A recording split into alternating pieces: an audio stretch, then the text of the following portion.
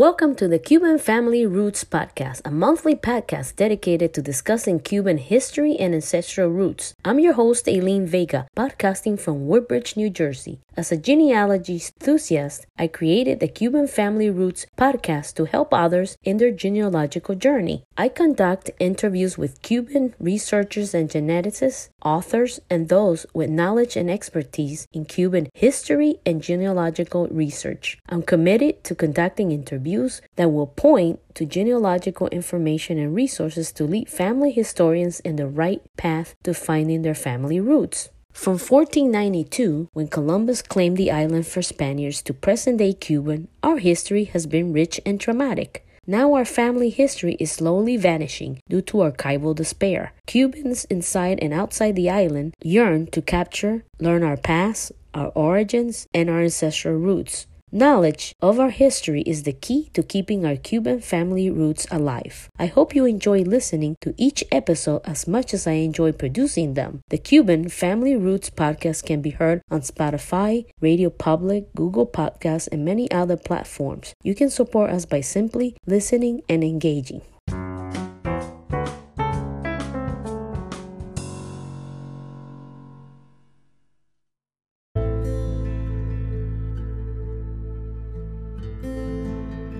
Welcome to the Cuban Family Roots Podcast. This is episode 11 and we're in November 2021 and I am your host, Aileen Vega. Today's show focuses on the Miyares family of Cuba, a family that extended throughout Central America, South America, and Puerto Rico. Today we'll explore the history of the Miyares family of Cuba, but also the story of Jack McGee, a descendant of the Miyares who was secretly adopted by his mother's cousin. There are many reasons for which people may give up a child.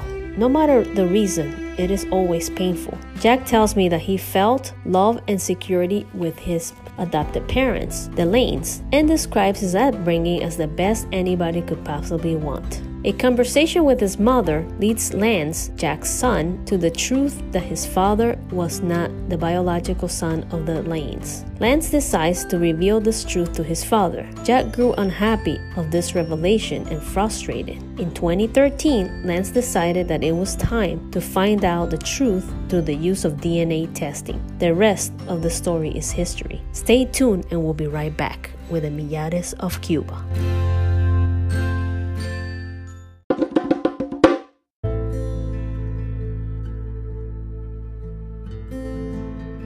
The Miyares Family Series. The surname Miyares was taken from the place of this name, located in the Council of Piñola. Don Francisco Miyares, resident of the place of Remillo, parish of Santa Maria de Trabaño, bishopric of Oviedo, appears registered as a nobleman in the years 1654, 1670, and 1692. According to the registers and registrations of the Council of Pares, from his public archives of the Villa de Cuadrobeña and house of its town halls. He married Doña Isabel de Solas and had as children Francisco and Sebastián Miyares y Sola. Don Francisco Miyares y Sola was the father of Don Sebastián Miyares, a neighbor place who promoted information of nobility before Antonio Longo, ordinary judge in the noble state of the Council of Pares, obtaining certification as such issued in the place of Castillo by Don Juan Francisco Valdez, clerk of the Council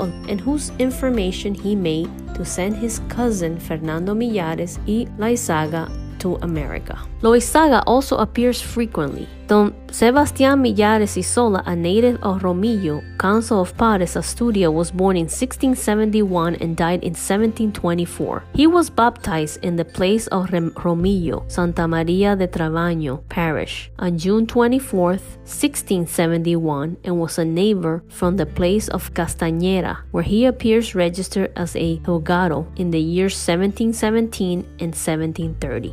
In the baptismal certificate of his son Fernando, it says that his parents were natives of Villafranca de Navarra. He held the position of captain of the troops of Dragon, family members and head of household of the Lady Queen widow of Don Carlos II. He married Doña María de Loizaga y Armendáriz, a native of Legazpia, Coa in 1713 and was the daughter of Don Juan Francisco Laizaga Irizarba, a native of Dime, Vizcaya, who was elector of Legazpia in 1692 and lieutenant mayor of the said villa in 1703, and regidor in 1708, and of Doña María de Almendares.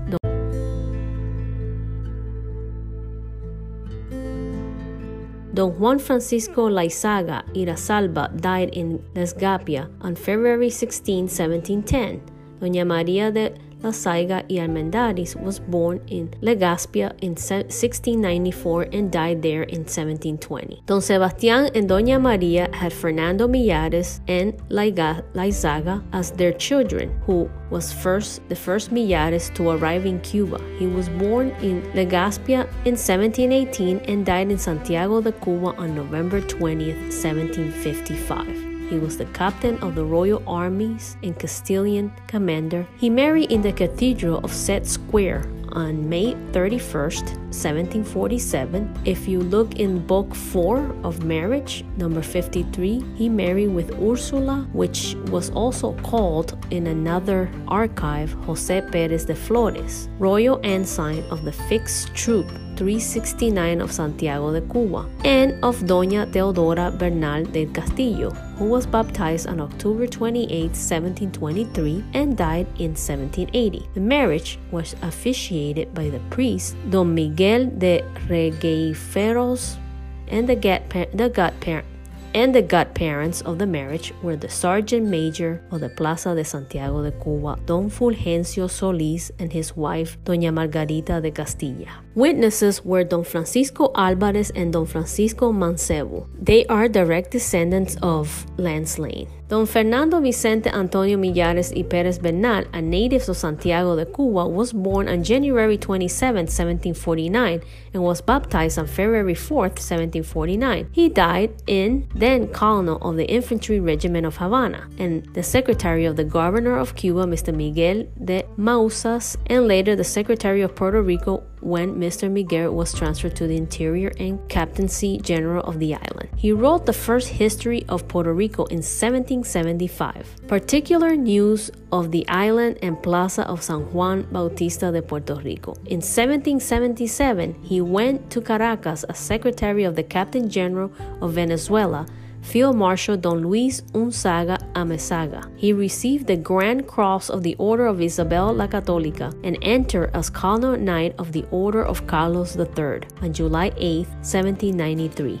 He obtained certification of arms nobility on August 25, 1778, issued by Don Felix de Rajula and Martin Crespo, Chronicle and King of Arms of His Majesty. He arrived in Maracaibo in 1779 with the title of political and military governor from the city of Barinas, where he served as Captain General and Mayor. He was sworn in as such in Maracaibo in July 1779, remaining until 1785 when he went to Barinas, and in 1786 he assumed the governorship of that province until 1798, the year in which he returned to Maracaibo, where he was governor of that province, replacing Don Miguel Ungaro and Damsme from 1798 to 1810. On May 22, 1807, he was promoted to Brigadier of the Army and Field Marshal. On April 1810, he was appointed Governor of Venezuela, a position he held until July 23rd of that year, when he was replaced by Don Vicente and Parang and Orbe. In 1811, he named his wife and his firstborn, José María Miyares, executors of his estate. He married in the Cathedral of Santiago de Cuba on June 29, 1766, with Mrs. Inés Manuela Mancebo y Quiroga, a native of Santiago de Cuba. Thank you, Lance, for being with us. You have an amazing story. As I understand it, was not legally adopted, but he was taken in of his biological mother's family. And he was born, he never had a chance to meet the biological father, who was Roberto Miyares, or his mother. What prompted your mom to tell you at that time about your father? Well, actually, Dad was given on the maternal side. And, we ended up finding out that his father's name was Rodolfo. I found out through a conversation with my mom about that side of the family, because I already knew her side of the family as I was raised with them and not my dad's side. So we started talking, and she goes, your dad doesn't know this, but on her deathbed, Mrs. Lane told my mom that he had been adopted within the family. And I guess she said that she believed it was from Mrs. Lane's niece. So that immediately I started doing my investigation as much as I could at the time. This was like in the 1990s before we started doing the DNA testing. And what prompted you to tell your dad? Were you the only person able to tell him, and were you scared to reveal this to him? Contacted him because I felt like that he needed to know, and he wasn't too happy not being told about this and everything, and understandably so. But it is what it is, and it went from there. At the time, I tried to do some genealogical work there in Tallahassee by going to the Mormon Family Center that they have there. But it wasn't something that was in records where I could actually see it happening. So I was very unsuccessful. Through your genealogy, your Cuban matches, your Honduran matches, and were you surprised? Well, my dad visited my wife and I here in Arizona, and he and I got to talking, and this is probably about 7-8 years ago. And I said, well, I'm about to find out the truth. I mean, because I had been sort of looking for years and years and years. And of course, I didn't have any records, and I didn't even know if the story was true. So I had him test. I believe our first test was at 23andMe. And from there we went, and I got my dad's, he got his first Cuban match there at 23andMe, and it was with a Danny Cespedes. So I contacted Danny, and he told me as much as he could. Of course, it was sort of, we were both blind at the time because somebody from Alabama is contacting you about a Cuban match, and you're wondering a very Cuban name. But he helped me as much as he could by giving me the family surnames that he was associated with. Then I didn't know where to go after that, as a lot of people don't. So I went to the Cuban genealogy group at Facebook at that time, and I told my story. My wife had actually found a picture of who we thought might be my dad's dad, just in a family photo album that I've had for years, and I never thought much of it. And so I posted it also. And then I started getting a lot of help from, of course, people that were in the Cuban Genealogy Club there in Miami. They said that they would, bring this up in their meeting, and I gave them as much information as I could. And then I was contacted by Ashley Gonzalez, who was just beginning her genealogical work. And so she decided to help me out. And what happened after that? Where did Ashley take you? Well, we did a lot of work, and one of the things that we noticed about my dad's matches was that he had Cuban matches it wasn't close at the time, as close as Danny was. And that was about a third cousin level with him from a Honduran, a Central American family that we couldn't place at the time. But things really started happening probably about 3 to 4 years ago, when my dad got his closest match at the time with Grizel Lindo's daughter, Jacqueline. And it was at a second cousin level. And then I contacted her immediately. Her mom decided to test also. And then things really started rolling, because once we got those results back, Grizel contacted me personally. And she was like, well, we're going to get to the bottom of this. So she started seeking family help. And that's when one of the other cousins, Clemente Amizaga, got involved. He's sort of like the family historian. And he sent us, me and Ashley, he sent us printed family history documents that he had that told the story of the Miyares family from Spain to present day. Once other family members started testing, things started getting more interesting. My cousin Madeline, who lives down in Miami, and her father Joaquin tested Madeline's grandmother, who is actually over 100 years old. And she provided a center point in the DNA testing to where we could separate, okay, this is the Cuban side. This might be a Honduran side also, because it was pointing toward Honduras. Because of her age, it was a really good test, and it's very generous of them to do that. Because I know a lot of people who are in my situation don't get a lot of cooperation. And then a couple of years ago, my dad got a closer Honduran match with what turns out to be his grandniece in the family. Gave me some information, but and I believe you spoke with him, Danny Valentin.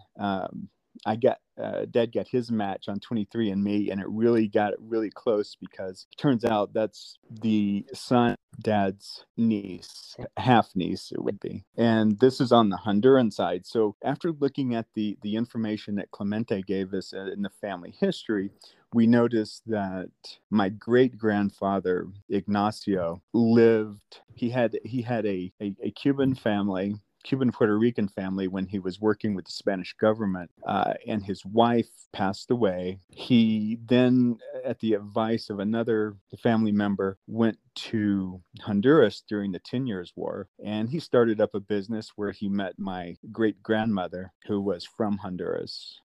And they had my grandfather, Rodolfo.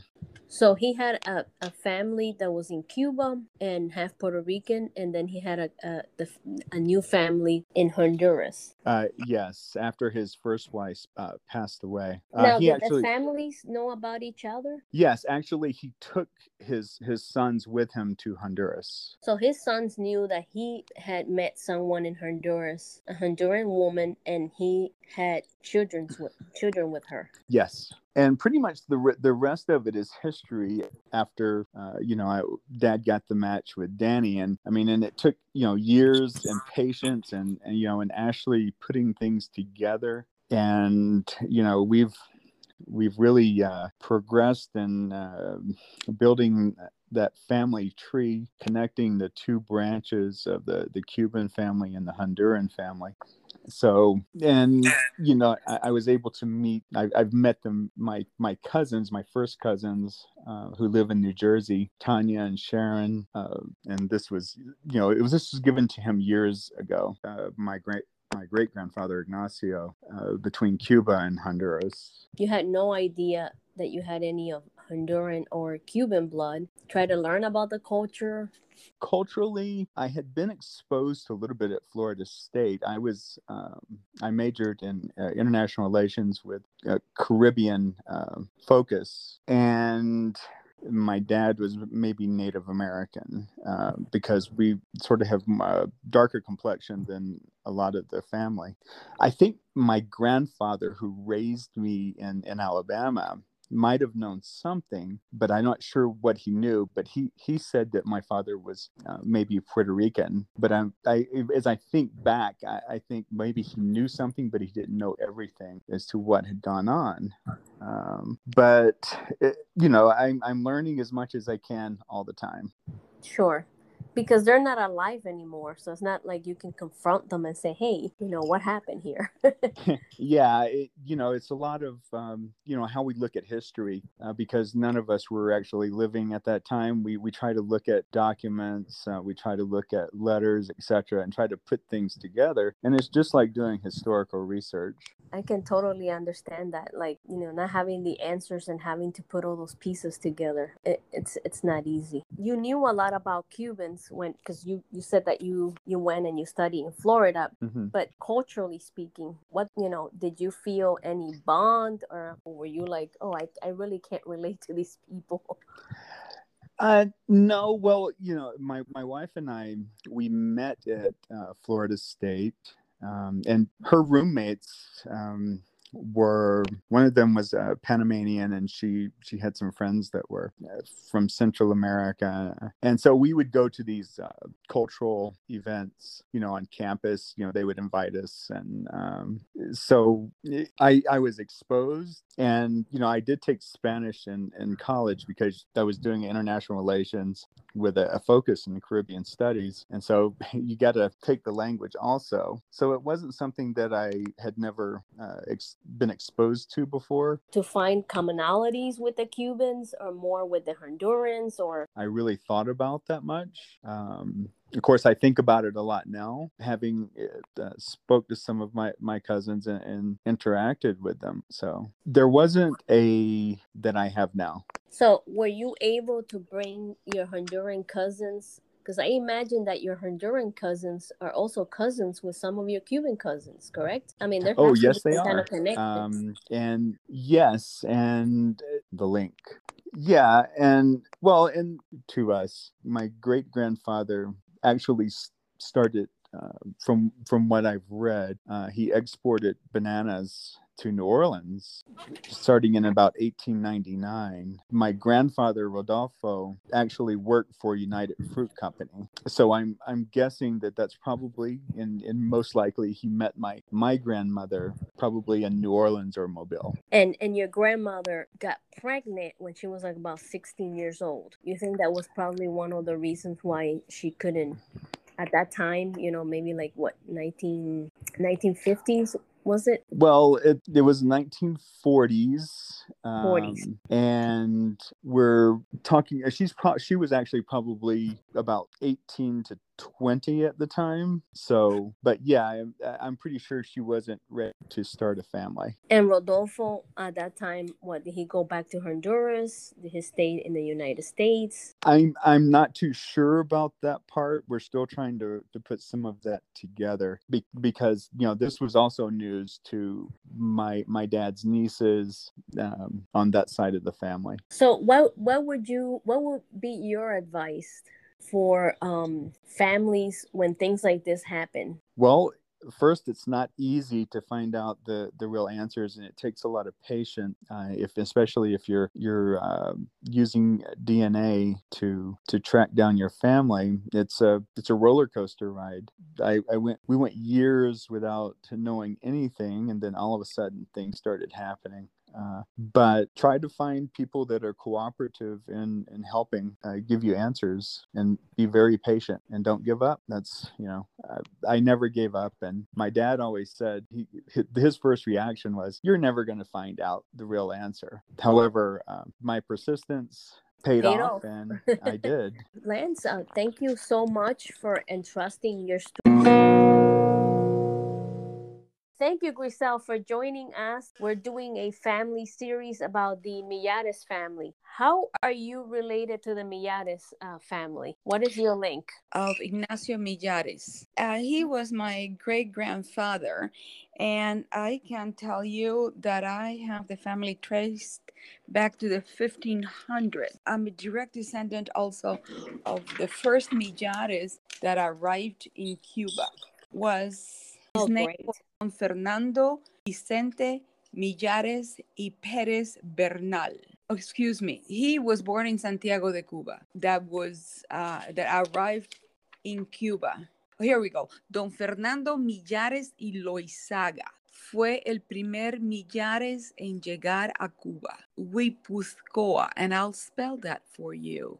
Guic 1718. He died 20th of November of 1755 in Santiago de Cuba. So he came from Spain. He went to Cuba, correct? Yeah. And then he died in Cuba. Right. He was a captain of the Reales Ejércitos Castellano del Morro de Santiago de Cuba. So tell me, how long have you been in this world of genealogy, and what? I grew up listening to legends, stories about the family. Mhm. And as I grew up, I started to realize that the stories and the legends didn't always match. The people were not the same. And there was one aunt, bless her heart, who loved to entertain the children. Search this. I was probably 15, 16 years old. I was a teenager. Very And bold of oh, you. yeah, I was, and I'm still am. Haven't changed. And that was some 50 years ago. So in my first trip to Spain, before I went to Spain the first time, I wrote the Spanish consulate telling them that I wanted to know. Imagine, this is a 16-year-old writing, I want to know more about my family and whom should I contact in Spain. And they gave me the name of the El Rey de Armas, Spain at that time. Wow. He was a prince too. So when I went to Spain, he met me, met him, had a long conversation. And then the sad news was that he was asking me $1,500. At the time I was 19 years old, have just arrived based 8 years earlier in this country. I was in college. I didn't have any money. And so I didn't pursue the research. We rode back and forth for a while. Anyway, so I got married, had kids, and it wasn't until 15, 20 years ago that I got into it because I was helping a friend to find their relatives in Portugal, because I speak Portuguese. And I said, well, let me see what's on the Miyares scene here. So found Dr. I think his name was Enriquez Hernandez Miyares, and he referred me to Clemente Amezaga, who at the time was the person that had the most information, and we started to write back and forth. In the meantime, doing some research, I found a cousin in Luis, what was the name of the town? Luis from Legazpia, Basque country. Okay. And we started talking and emailing back and forth, got information from him. He sent me his arms, I sent him ours. And I did for a reason. Then I started with Clemente Amezaga. Email. Franz Lane. This guy, I said, I have no idea. Lance Lane, he's a relative. At first, we thought it was on the Carbonell side. Tell him to send me a picture. My daughter said, I'll send you the email. Sal, you write. I don't have time for this. Okay. So we started. Heck, this Lance Lane, Lance Miyares match on, I think it was 23andMe that he did it. And I recognized him. Or rather, I assumed that he was family by the line lips. Old days when we didn't have, and by the way, when I started doing genealogy, the first time there was no email and there was no internet. Right. So I started writing with Lance. He sent me pictures. I wrote back and I said the hairline, then smile definite matches a few my elder cousins. But I don't know. Do you know? Do you have a birth certificate? Do you have anything? No. And then he invited me to join Ancestry. I said, I'm not interested. I know my family all the way back to, let me see what year they first, by the 16th century. And from Romillo, and I have my family traced back. And I was being very centered. The Miyares were the only names and branches and chromosomes that I had in me. But anyway, well, I'll tell you what, I'll pay for your saliva ancestry, and I just want that. Well, I did kind of under duress. I really didn't want to do it. Blah blah blah blah.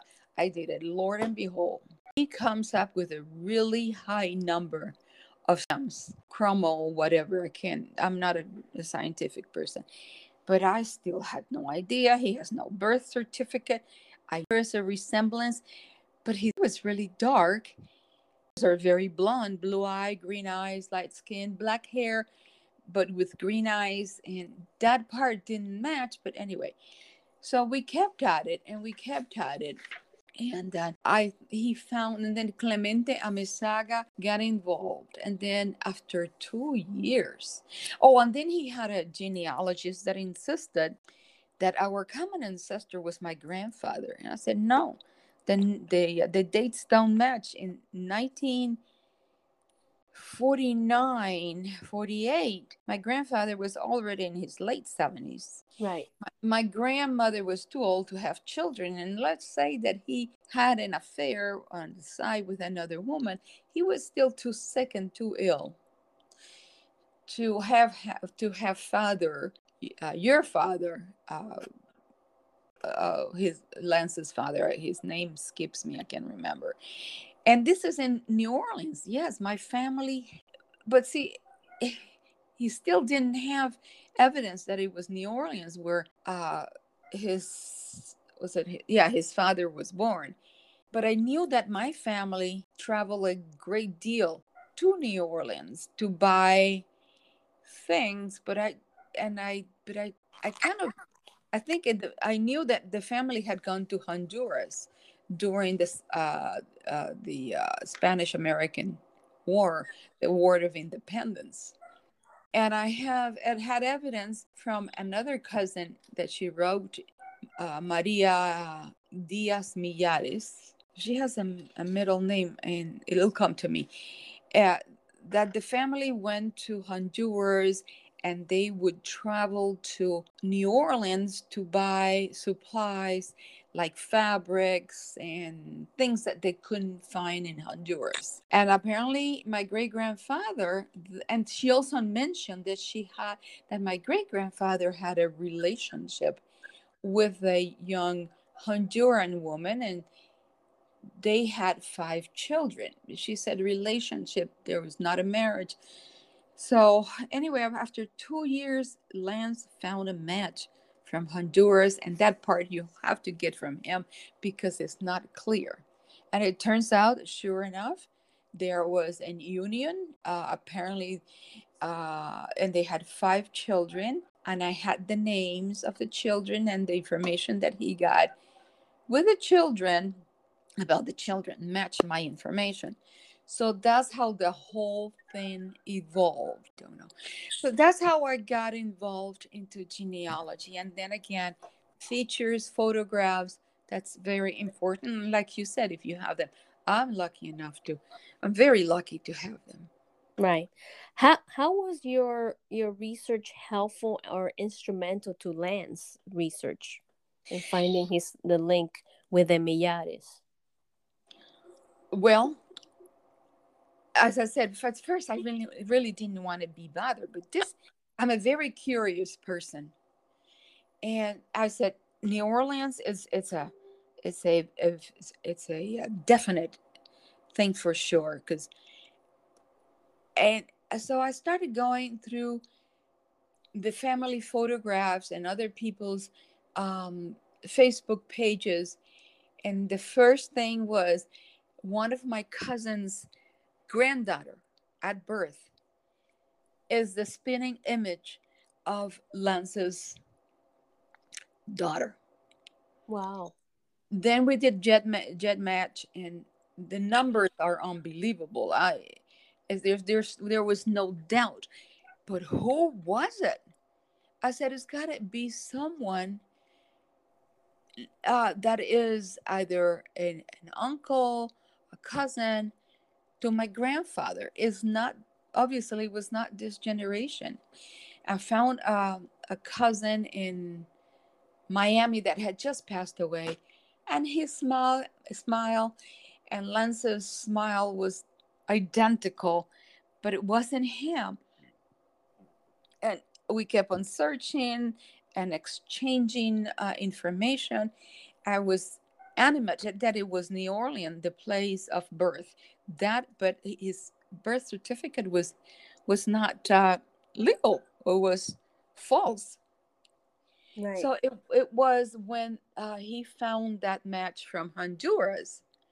And then I said, well, that makes sense because here is the memoirs from Maria Leticia, that's her name, Diaz Millares, that she talks about the family that Ignacio Millares, who is our common ancestor, Right. had in Honduras. He went to Honduras. He was in Spain trying to enroll in the Academia, Her Royal Highness Academia, the military, to be like his father, a military person.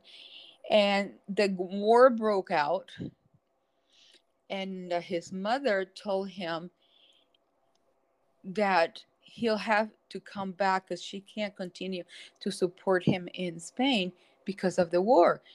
She had a plantation, but everything was burnt down, and she told him to go to Puerto Rico,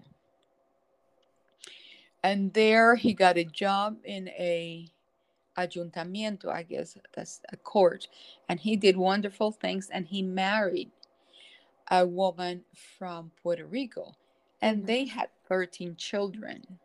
Wow.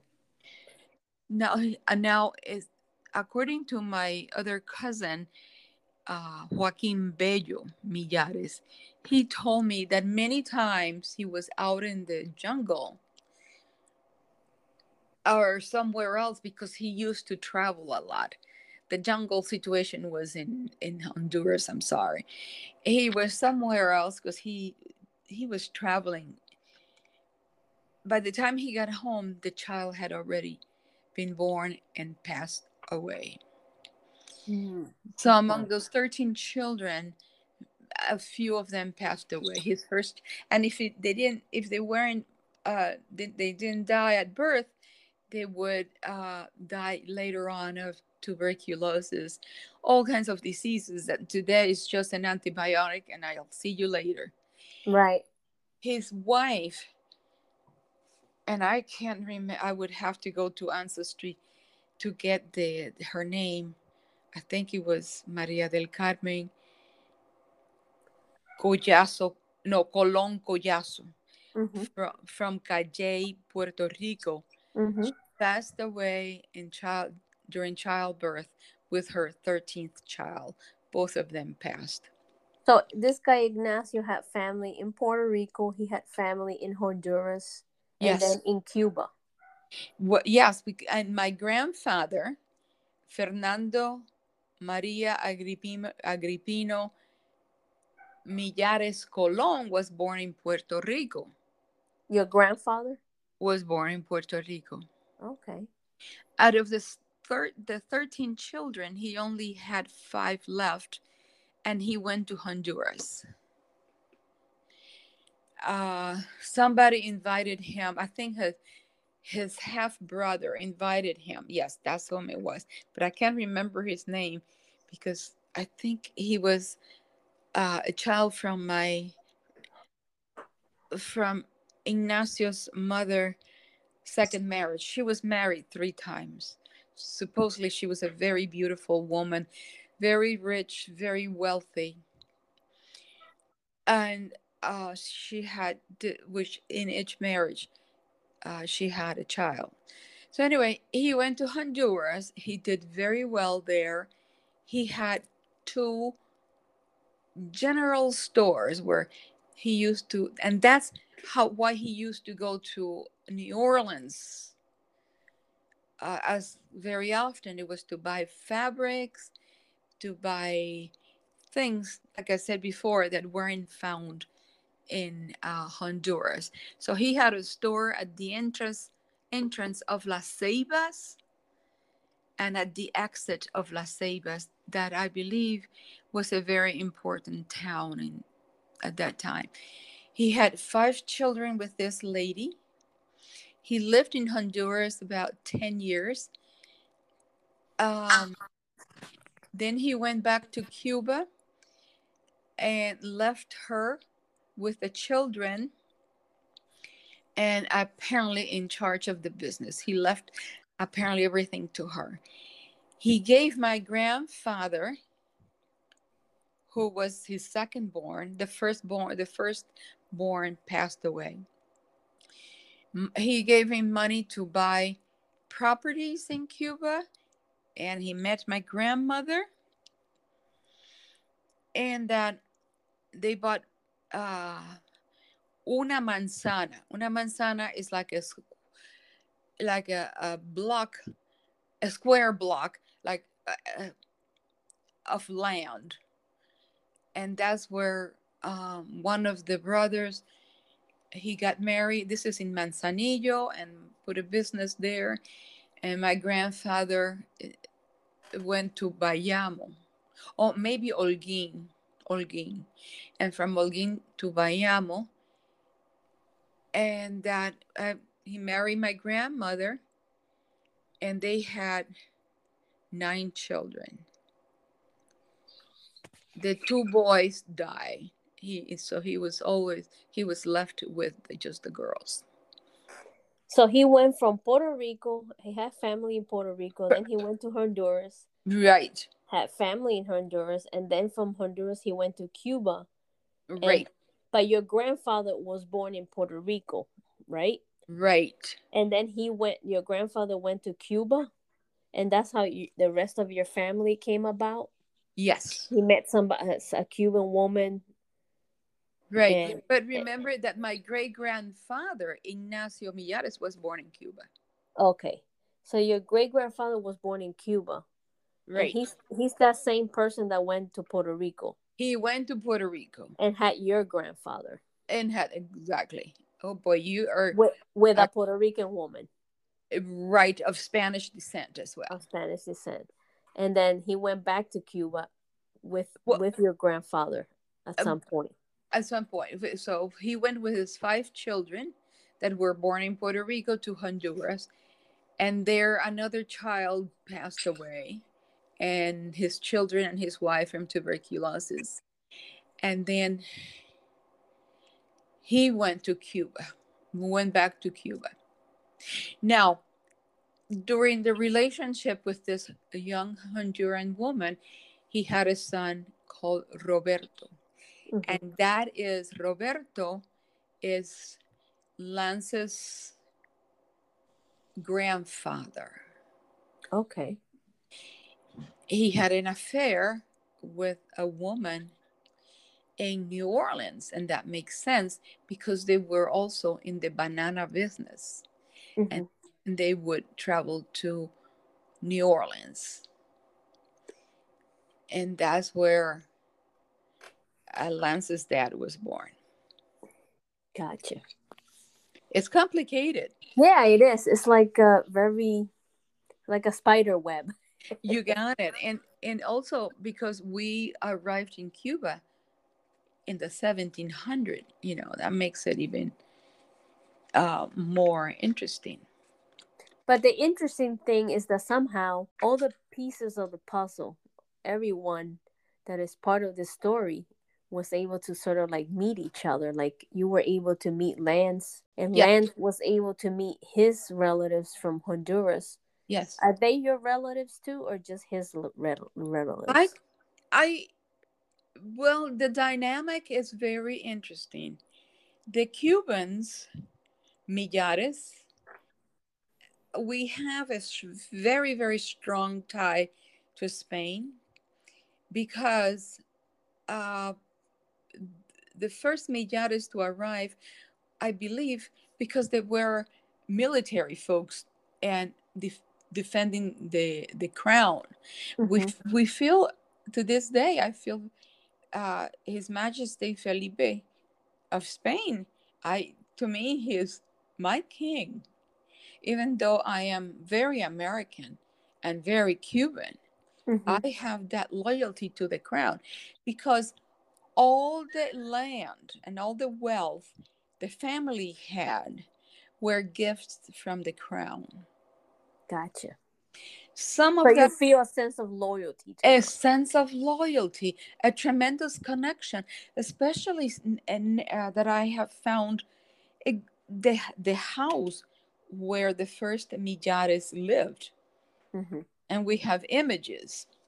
And my goal is, it's privately owned now, and one of my goals is to contact the present owners, because I want to get in that that palace, or whatever, that tower, because it was, at the time, it was nothing more than a tower, and Mm-hmm. then in the last century it was added on. So yeah, it's tremendous connection. You know, you pretty much explained this whole spider web, and the next person that I'm gonna be talking to is the Hondurans family, so they'll be able to explain their The side. And, also mm-hmm. the Honduran side, because I know nothing. And one of my question was, and it's partially answered, uh, how did they take care of themselves when my grandfather left? Just recently I learned that he left the business to her, and I imagine some money, when he went to Cuba. He was much Mm-hmm. much older, and he knew he was sick, because he died of pancreatic cancer, Mm-hmm. and he was in his 60s when he died. Back then, 60 was a ripe old age. Today we live to 90s, hundreds. So and supposedly there was an inheritance, and there are all kinds of legends on that side that I don't know anything about. Well, we'll see. We'll see what we What comes discover. up? Yeah. Grisel, thank you so much for sharing your side of the story of the Miyares family. Oh, my pleasure. My pleasure. So my first question is, how are you related to Lance, and how did you find him? So me and Lance, I believe we might be second or third cousins. So initially, what had happened was that after my father had passed away, I had decided to take a 23andMe test just to sort of get more insight into my ancestry, my connection just to my father, as well as just in general, just trying to just be more in sort of connection with my past. So I did pick up a 23andMe, and then through there, I connected with Lance, who had sort of let me know that he had been looking for family members through the Miyares side, and fortunately, that was me as well as my mom and my aunt Tanya. So that's the way that in which we were able to connect. So you went to 23andMe, and then so tell me, walk me through what happened. Like, you got a call one day and say, "Hey, I'm Lance. I'm your cousin." It was more so he sent me a message through 23andMe, since you're allowed to opt in or out into being able to connect with other people who share some of your same DNA. So through 23andMe, I believe he had sent me a message on there, and it was sort of, obviously I wasn't expecting to encounter sort of a distant relative that I didn't know about. So it took me a while to actually read the message. And then we took things to email, where he had sent me photos of his grandfather with my mother's father when they were younger. And then through there is where I was able to show it to my mom, and she at first again was skeptical, but through time, with the information that Lance had, and how much he knew and how much he had been investigating, she came to sort of believe the story, and sort of came to understand. And through there is where we were able to sort of accept the whole situation. And today we're really sort of, we're becoming closer with Lance, and we all have sort of a group chat, and it's been a really great sort of experience to get to know Lance, and as far as just his story, because of how sort of interesting and crazy it is. And I'm just sort of, on my part, just glad that I was able to help him in his sort of investigating. And that's great. Well, Danny, thank you so much for giving us your perspective. Your mom's name is Tanya, right? No, my mom is Sharon. Sharon. Sharon. Tanya is my aunt. Let's see. Let me see if I understand the link here. Great grandfather, grandfather, Yes, through my great grandfather. great grandfather. So your Correct. great grandfather and Lance's great grandfather is the same person.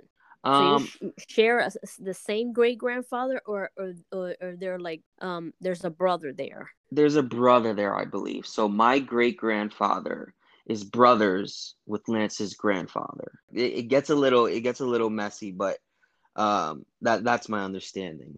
Okay. But you guys never knew that you had cousins, that were in the U.S. or even, I know there's another lady by the name of Griselle. You never knew that there was this link with all Yeah. these countries, Puerto Rico, Cuba, correct? Yeah, because my understanding of just sort of my own sort of ancestry or sort of along the lines of that was that my mom came from Honduras to the US. And then from that standpoint, I sort of knew almost little to nothing. And then on my father's side, he's Puerto Rican. So outside of that, I had no idea about my connections to Cuba or anything like that at all. Okay. Well, it is a very interesting story, isn't it? Yeah, it really is, especially Lance and how he was sort of able to open up this whole box of just with all the work that he does with genealogy, and that uh, sort of pretty often he tells me interesting facts about you were related to this person who did this in history, who's connected to this event in history. Yeah, so the bulk of it is basically what I said.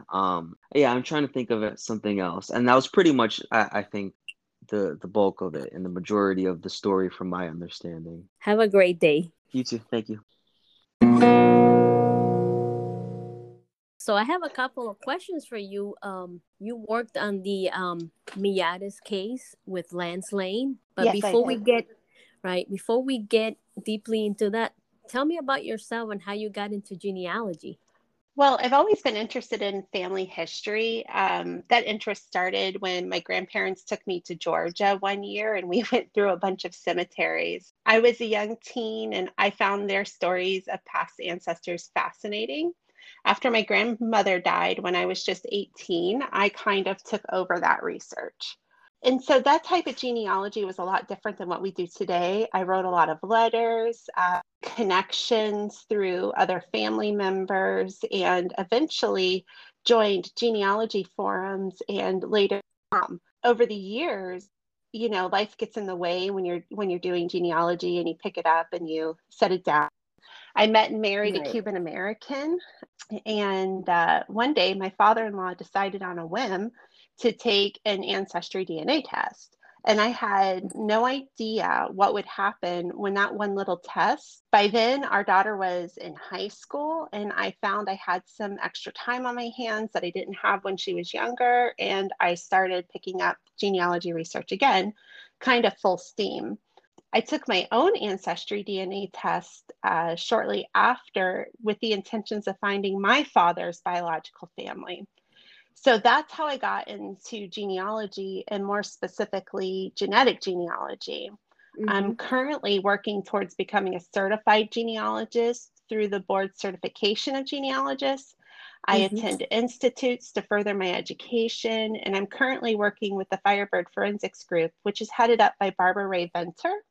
And we work on solving cold criminal cases with investigative genetic genealogy. It's a lot. I'm sure. One is, how did you meet Lance Lane? And can you walk us through the process of how you assisted him in finding his Cuban and Central American connection? I mean, the story goes that his father was adopted but didn't know it, right? So, Yeah, so he was adopted, and it's would be kind of considered a black market or gray market adoption. There's no original birth certificate. Family members from his maternal side who adopted him, they just signed the birth certificate. So there was no real way to work backward to finding the biological father, Jack, Lance's father. So I met Lance over the Cuban genealogy Facebook group around 2016, and we hit it off as fast friends. And we both had kind of a mutual beginner's interest in Cuban genealogy. He knew he belonged to a Cuban family based on his father's DNA test. And I'm married to one. So, we didn't really have the history of Cuba behind us. We were kind of working forward into it. I was new to the techniques, and honestly, using DNA for genealogy was still kind of in its infancy. Lance was great because he really knew his DNA matches, and he had kind of sorted them out based on where they were from, and some with mutual like family names. So what we started doing is a technique that was called mirror trees. And those aren't really used today, but back then we would take a DNA match, we would build their tree out based on what they may have had on Ancestry or what we could figure out. And then we would attach the DNA to that tree. And then we would see if we could get any shared ancestor hints. And this worked for a little while, but we would keep hitting dead ends because, as you know, a lot of DNA matches, they don't have their trees online. Difficult to get any kind of records where you could figure out their tree. We just kept working, and eventually we merged these mirror trees together and had all of the DNA matches in one tree. What we would do is we would move Jack around in the tree to where we thought he belonged. And so we made what now kind of called a quick and dirty tree, or what I like to call like a DNA grand tree, where you're just building the DNA matches together while you're trying to figure out where you belong in that tree. Using that method, we were able to visually see how all of these DNA matches were related and how Jack potentially related to them. Building out the Cuban part of the tree was very difficult with the lack of records that are available online or even getting them through researchers on the island. So all of our trees were built based on other people's trees. And once we had identified the Miyares family as the common ancestor, like the common denominator through a lot of these DNA matches, we were able to start talking to the family members.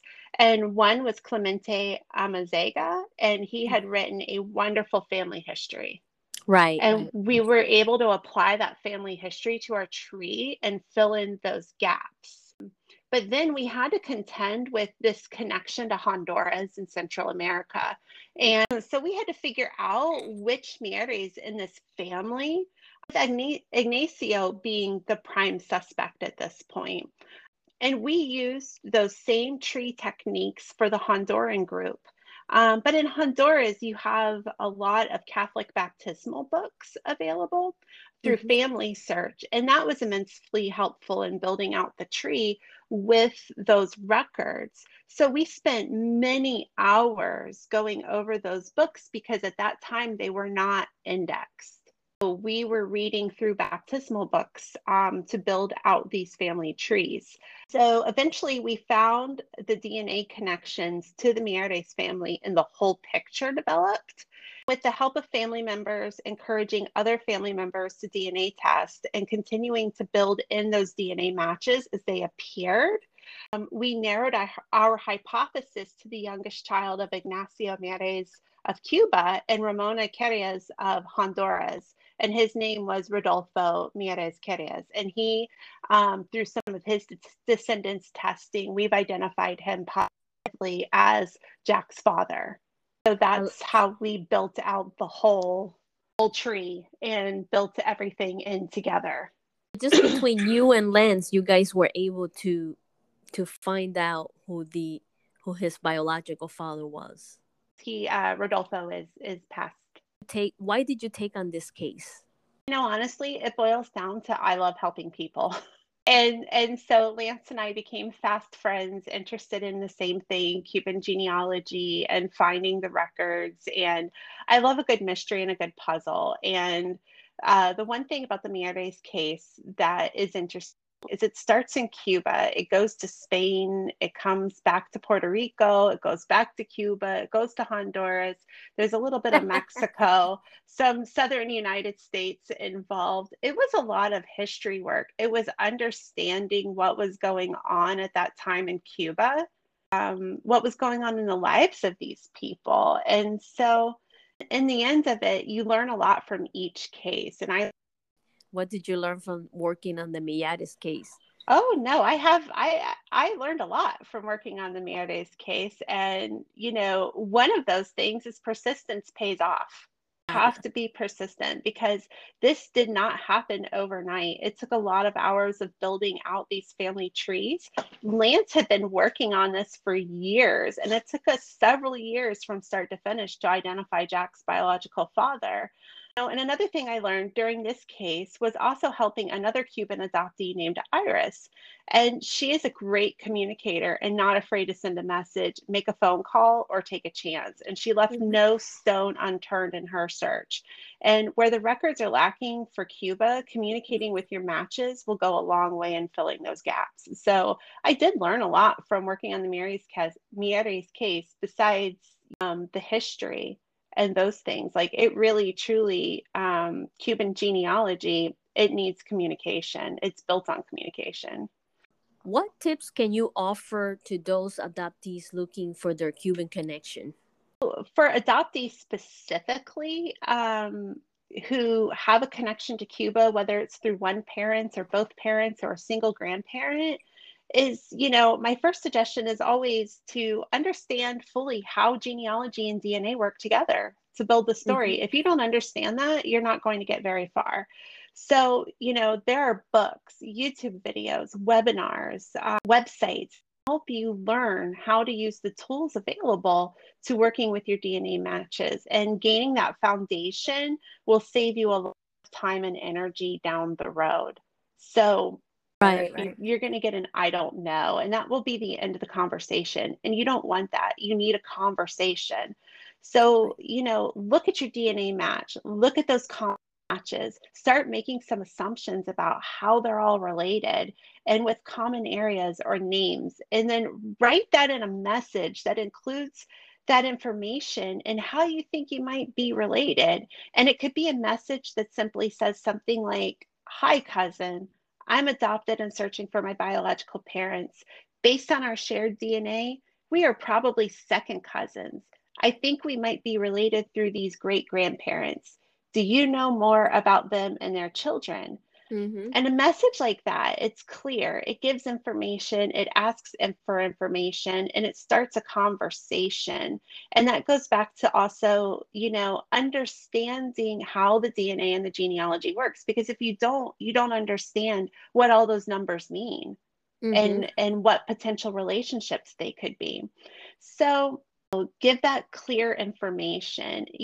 They may not answer, but you've done your research and you move forward and on to other family members from that same family and ask the same questions and maybe get an answer. In your experience as a genealogist, what makes Cuban genealogy different, and what challenges have you encountered working with Cuban genealogy cases? This is a fun question. I think most people know the biggest challenge with Cuban genealogy and what makes a difference is access to records in general. So getting to any records in Cuba is a challenge, but in my opinion, Cubans are creative innovators. So to be a Cuban genealogy or a Cuban researcher, you also have to be creative and innovative on your family tree. And so thinking outside of the box can help you find records. For example, it gave his name, the name of their farm, where the farm was located, the other parties involved, and more. And I found this on the Internet Archives website, archives.org. I mean, it was the most unexpected place to find it, but there it was. And the last name happened to be misspelled.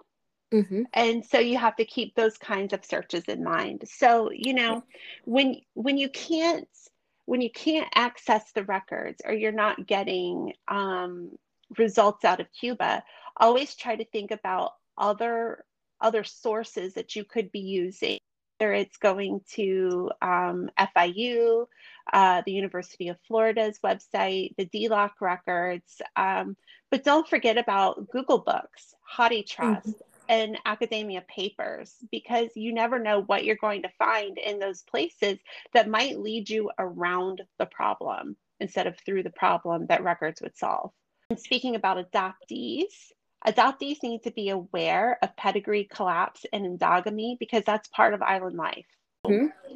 These things exist, and they can skew the amount of DNA shared between matches, and trees can become kind of a tangled mess of relationships, because they are a tangled mess of relationships when you're talking about pedigree collapse. So having a clear understanding of pedigree collapse and of endogamy will help you around some of those pitfalls. My father-in-law is from Holguin, and building out his DNA tree has been unique because he tends to be related to his DNA matches in multiple ways due to pedigree collapse. And once you can identify that it exists in your tree and where it exists, you can understand which DNA matches are going to be more helpful in your research and learn techniques to work with the ones who have the inflated amount of shared DNA. So those two things, I think, are definitely the challenges in working with Cuban genealogy. Thank you so much for everything.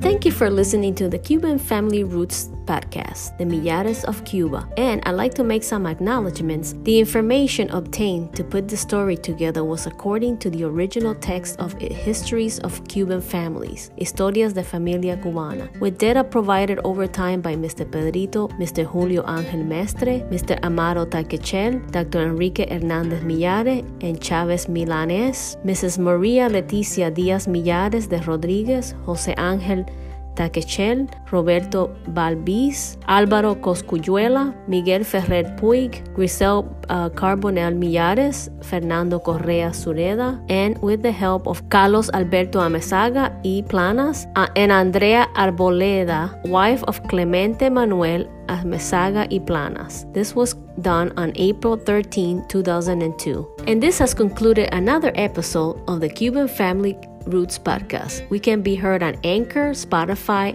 Apple Podcasts, Google Podcasts, and many others. Thank you for listening. If you have any suggestion, please write to the Cuban Family Roots podcast at gmail.com.